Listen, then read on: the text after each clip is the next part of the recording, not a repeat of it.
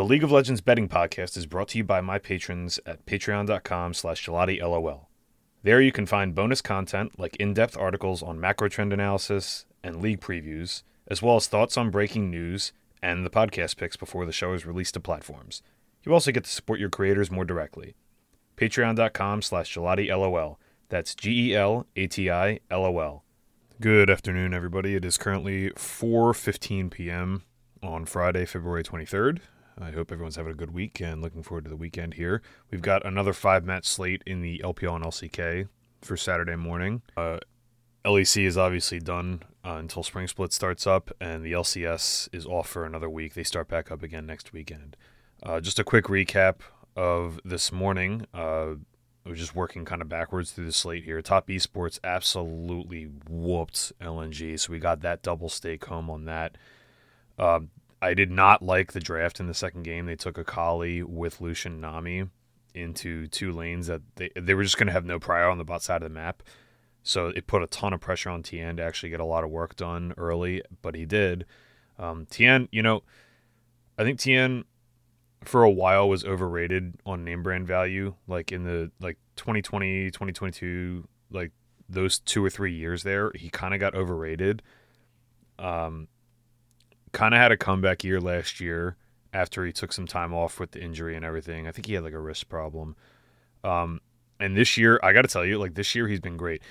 Tien is not he's not like the most efficient jungler. Like I think there's people that are better than him. There's plenty of people that are better than him overall, but what he's very, very good at is being a facilitator. And that's all this team needs. Like this roster is so stacked in the outer lanes that he just needs to gel with Cream and be a facilitator and get this team started. They've been so good with a lead this season, and Lee Sin is one of his best champions, and with Lee being meta right now, it's just been good for Top Esports. And it seems like it almost doesn't matter what they draft this team. Like even when they lose draft, he's just able to find the windows to get into games. So Great performance from Top Esports. Invictus and Team WE. WE take this one 2-1. I kind of leaned WE but didn't bet them yesterday. This was a pretty competitive series. Real back and forth. I don't know. I didn't really have too many thoughts on it. It was just kind of... The first game was an absolute slugfest. The second two were could have gone either way, really. I don't know. WE kind of shit stomped the second game, if I remember correctly. Yeah, they did. And then the third game... we got the 80 carry, Twisted Fate, TF Bard, just a weird... TF Bard, kind of a weird lane because it can bully harder than it looks like. And Stay and Iwandi just went berserk in that game. The first game in the LPL yesterday was FPX LGD. LGD pulled out a dramatic game. 1 win, but then lost the series, so we didn't get our money line home there. Would have been nice. I thought LGD just made this series such an LGD series. Like, they just create these coin flip games and fun. My handicap for that series was dead on. It was right on the money. Like the games went exactly the way I thought they would. FunPlus either blew out leads early, or FunPlus or LGD was able to stall them out and do LGD things, which is just create coin flip games. FPX take that one 2-1. LCK, we had Hanwha Life win 2-0 against Nongshim Red Force. I gotta say though, both of these games, Nongshim actually had a lead on Hanwha, but we saw the Hanwha effect come into play here. If you can't play a clean game against them, this team will find the window to come back and clean the game up. Like you have to play clean against them. They're very fundamentally sound, even if I hate the fact that they don't actually do anything proactive. So they're not like fundamentally elite, but they are sound enough and good enough at playing that control style that, if you just mess up, they're going to beat you. The players are too good. So the first series, so I double staked Kwangdong to sweep, and Kwangdong lost this one outright 2-1, giving Brion their first victory of the season. This was such a tilting match. The first game of this match, they got the karma, but then Brion, actually, I liked Brion's draft in the first one. I kind of thought that this first game was over in draft because unless Bull was able to get fed on Aphelios, like the front line for Brion was just so massive, and Kwangdong had no way to lock down Zeri whatsoever. So Zeri was just going to be able to have a carte blanche to do whatever she wanted. That ultimately didn't even matter. They just got kind of bodied in this game. Game two, they had like a Voltron. They played the Karma Seraphine Senna, and all they had to do was sit around and scale. And Brion couldn't do anything to get started early, and the scaling just ended up like they weren't ever going to kill anyone. Kwangdong didn't play really like they played kind of badly in that match, but the early game went slow enough that it didn't matter, and they were able to get to their critical item points, and that's all that mattered. Game three was kind of a slugfest, but Smolder just went berserk, and Bull got himself caught out a couple times on Ezreal, which is a sentence that nobody should ever say because it's Ezreal. But Bull had a couple moments in this series where he looked brilliant, and then a couple other ones where he like didn't use his flash, like just didn't respect damage or the fact that he could die, and just never used his flash. He got hooked a couple times in the first game with his flash up, that lost them the game, or lost them in pivotal moments, got himself caught. In this third game, he had Ezreal and just didn't think he would die, I guess, to smolder damage and other damage, and like died with his flash up multiple times. Just really weird positioning from him. He wasn't the only reason they lost, but it's kind of an off series from him, or not a high and low series from him. Yeah, I got to be honest. So like Kwangdong, the second two games the drafts were fine. The first game I didn't like the draft, but it was still winnable. But Kwangdong just straight up played bad. Like even in the game they won, where they had that composition that basically couldn't lose if it stayed even through 20 minutes, they still found ways to almost fuck that game up too. Just a really really bad series from Kwangdong.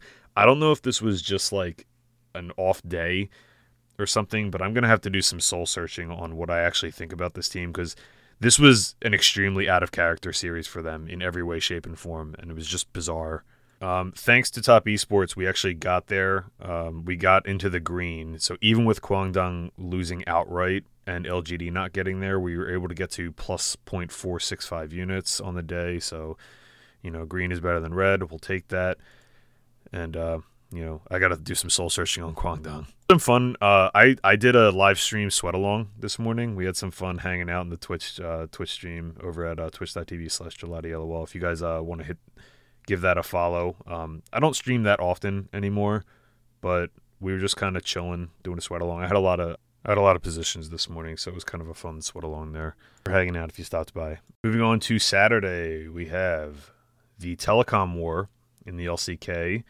T1 minus 416 on the money line, minus 1.5 maps at minus 120 versus KT Rolster plus 314 on the money line, plus 1.5 is at minus 101. The minus 1.5 is at plus 820. All week long, really the last few weeks, I've just been preaching about backing high variance teams like KT Rolster as big underdogs. They are big underdogs here, and I am not going to listen to my advice. I will be backing T1 here. I played T1 on the money line, minus 416 for 2 units, and the minus 1.5 maps at minus 120 for a half unit. I just think there's a vast quality difference here. T1, I know they had kind of a shaky outing in their last match. They punted a game, but if anything, that was like a wake-up call for them, and if anything, they were probably looking ahead to this match. T1 also has side choice. This should be a 2-0. I think T1 are just going to shit stomp KT. And I know I'm going against the models. Models actually made this a lot closer. Maybe not a lot closer, but they made it closer than this price.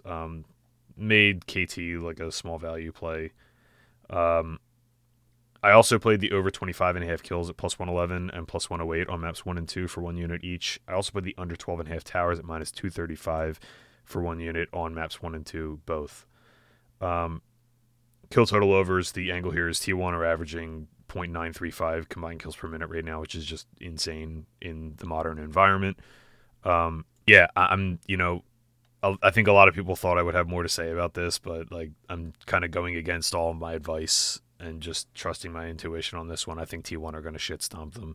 We saw KT were incapable of playing clean games against Hanwha, and Hanwha kind of took them behind the woodshed there. I think T1 can actually take the fight to them, unlike Hanwha, and I think this time around they're gonna get whooped. Second LCK match is FearX plus 744 on the money line. The plus 1.5 maps is at plus 249. Minus 1.5 is at plus 1489 against the other elite team in Gen G. Minus 1208 on the money line. The minus 1.5 maps is at minus 320.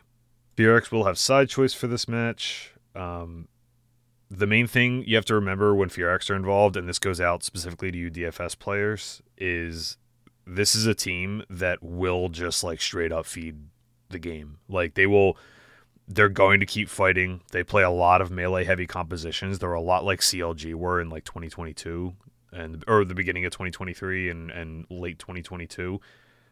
Where they're just playing a lot of heavy melee compositions. They have to dive you. They have to fight you. They can't play a controlled game, really. And they are willing to do that. It's like what they're good at, so they're going to play that way. FearX have been an over team. They've been an over team despite having high totals in general, higher totals than the LCK. Gen G have also been an over team, even more so. And Gen G really are not afraid to run the score up in games where it matters. So I actually played the Gen G team total over 15.5 kills at minus 109 on maps 1 and 2 for 1 unit each. I think it's pretty straightforward here. I just like this as a better angle than playing the map spread. I think Gen G are going to win probably like 17-4-ish, maybe 17-10, something like that. Yeah, I just... honestly, and this anytime FearX are involved, you want to be involved with them for DFS because on either side of the matchup, like whether you're backing them or going against them, because just the upside that they have in their games for kill volatility is crazy. Like we saw it in last match. They just straight up fed their asses off, and it's not an uncommon thing. So plays for the LCK. Moving on to the LPL, we have 3 matches on Saturday morning. This is week 4, day 7. Just remember, it's an 8-day week. We have Thunder Talk Gaming, minus 198 on the money line. The minus 1.5 maps at plus 156 against Ultra Prime. Plus 161 on the money line. Plus 1.5 is at minus 192. And minus 1.5 is at plus 423. Oh, man, these two teams. Just ugly. Doggo's getting the play for Ultra Prime. That matters for certain people. The models made actually Ultra Prime a short favorite in this match. Minus 134. I don't know if I would go that far with this. I'm just going to sum this up. That like the two of these teams have been so wildly inconsistent, and you just don't know what you're going to get on a game-to-game basis with either one of them. Like, TT should be a significantly better team. Going into the season, I thought TT would be pretty good. I had questions about the bottom lane, but they looked good to start with. And Ultra Prime, I thought, were going to be one of the worst rosters in the league. And, Ultra Prime just severely, like, they've exceeded my expectations. They're not good, but TT have definitely underwhelmed expectations. These two teams both suck, straight up. This is a classic hold your eyes special, or close your nose special. Close your eyes, hold your nose, whatever you want to call it. Just cover your eyes and push the button. Like, just take the plus money here. So I played Ultra Prime because they're on offside. I played Ultra Prime plus 1.5 maps at minus 192 for 1 unit. Ultra Prime Moneyline plus 161 for a quarter unit. And Ultra Prime minus 1.5 maps at plus 423 for a tenth of a unit. I also played the map 1 and map 2 over 1.5 Barons at minus 120 for 1 unit. Both these teams eclipsed that total in more than 61% of their games. We do need to get both of those home, but I think there's a good chance we do that. Neither of these teams have a very good early game. And, unlike certain teams like FPX, they actually do play okay defense. So I could see these games going the distance. An LPL match is Royal Never Give Up, minus 379 on the money line, minus 1.5 maps at minus 107 against Rare Atom, plus 290 on the money line, plus 1.5 is at minus 113. The Rare Atom sweep is at plus 804. Models made this very slightly closer, but not too far off market, really, when you factor in side choice. I played RNG on the money line, minus 379 for 2 units, and the RNG minus 1.5 maps at minus 107 for 0.5 units.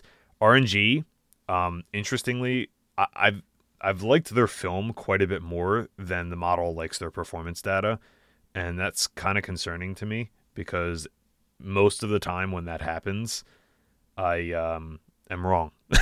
So I felt that way about Shopify. I felt that way about 100 Thieves. And then once I started like kind of seeing what was really happening with this team, and once we collect enough data on them, I still think RNG, this roster has too many good players on it to be bad. And I think they're slowly figuring things out, but their performance data is not very good. The thing is here, Rare Atom looked terrible. Like Rare Atom literally looked like maybe the worst team in the league. The models actually grade Rare Atom as the worst team in the league. They're actually a decent distance away from EDG, and mind you, that includes and puts more weight on the most recent trending performance for them. And their only 2 game wins of the entire season have happened in their last few games. So, yeah, even with that getting extra weight, they're still the worst team in the league. They are worse than EDG, which is unbelievable. But here we are. I think this is like the other thing to consider is like Top Esports have actually, or not Top Esports, RNG had to face Top Esports in their first match off the break, and they had that really, really bizarre match where they probably should have won all 3 games against Invictus and ended up losing the series 1-2. Invictus did the comeback kids thing, what I call it, the comeback kids routine on them, and it's not the first team that they've done that against. But RNG have had a little bit of trouble in the mid and late game transitioning things, but RNG gets side choice for this. RA are terrible. Don't overthink it. I played RNG pretty heavy tomorrow. In a couple weeks, this is going to look like a bargain price. So, match in the LPL tomorrow, an absolute slobber knocker. We have JDG plus 156 on the money line, plus 1.5 mass at minus 196. The minus 1.5 is at plus 406 against Billy Gaming, minus 191 on the money line, minus 1.5 at plus 160, plus 1.5 is at minus 564. Obviously, Billy coming off of the weird sweep to Invictus. Before that, we're looking like the best team in the league.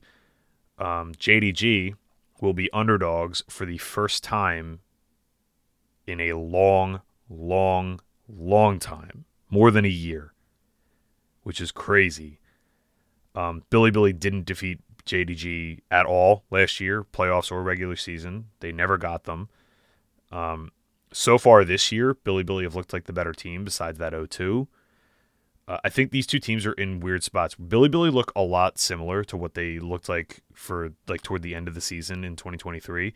JDG are kind of rediscovering themselves. They have to find themselves. They have a new complexion to their team. They're not playing to these explosive early games anymore. They're kind of playing a slow and steady wins the race, just for the time being anyway. I do think they will eventually morph into more, but I think they're kind of growing into their new skin, so to speak. They've shed the old carapace, and they're figuring out their new selves. So, that said, so this is weird. This angle, this looks a lot like Top Esports LNG from this morning. Billy and Top Esports, 2 elite early game teams. I'm putting a premium on elite early game teams in the current meta game. Billy and Top Esports were both on offside for the series. Both did not have side choice. Both were similarly priced. I double stake Top Esports. I am not double staking Billy Gaming. I'm going against that. I'm playing JDG in this match. I play JDG Gaming plus 156 on the money line for 1 unit, and the minus 1.5 maps at plus 406 for a 0.2 units. The reason for this being, LNG have other issues besides their early game. So it wasn't just a stylistic disadvantage. Top also looked a lot better out of the break than either of these 2 teams look. So I think that was a factor as well. And I think JDG, you want to back moneyline dogs like this with side choice. So I like the moneyline a little bit more. I was leaning toward Top yesterday, and had to talk myself into basically like going against side choice and everything. But I thought LNG's like mid and late game film was enough of a concern to kind of push it over the edge for me. I thought if Top snowballed the early games, they were just going to win anyway, which is what they did. There's a chance Billy do that in this match. The difference here is like I have a lot more faith in JDG to stabilize the game than I do for LNG to stabilize the game, just from what I've seen so far this season. JDG have not had a good early game, but it's getting better. And if Billy were able to get run over from Invictus, I think there's a chance that we see the same from JDG. Now, JDG, they didn't look that great in their last series either. They had a 2-1 win against LGD that was honestly kind of a slog, but we've kind of seen LGD, do that to a lot of people so far this season.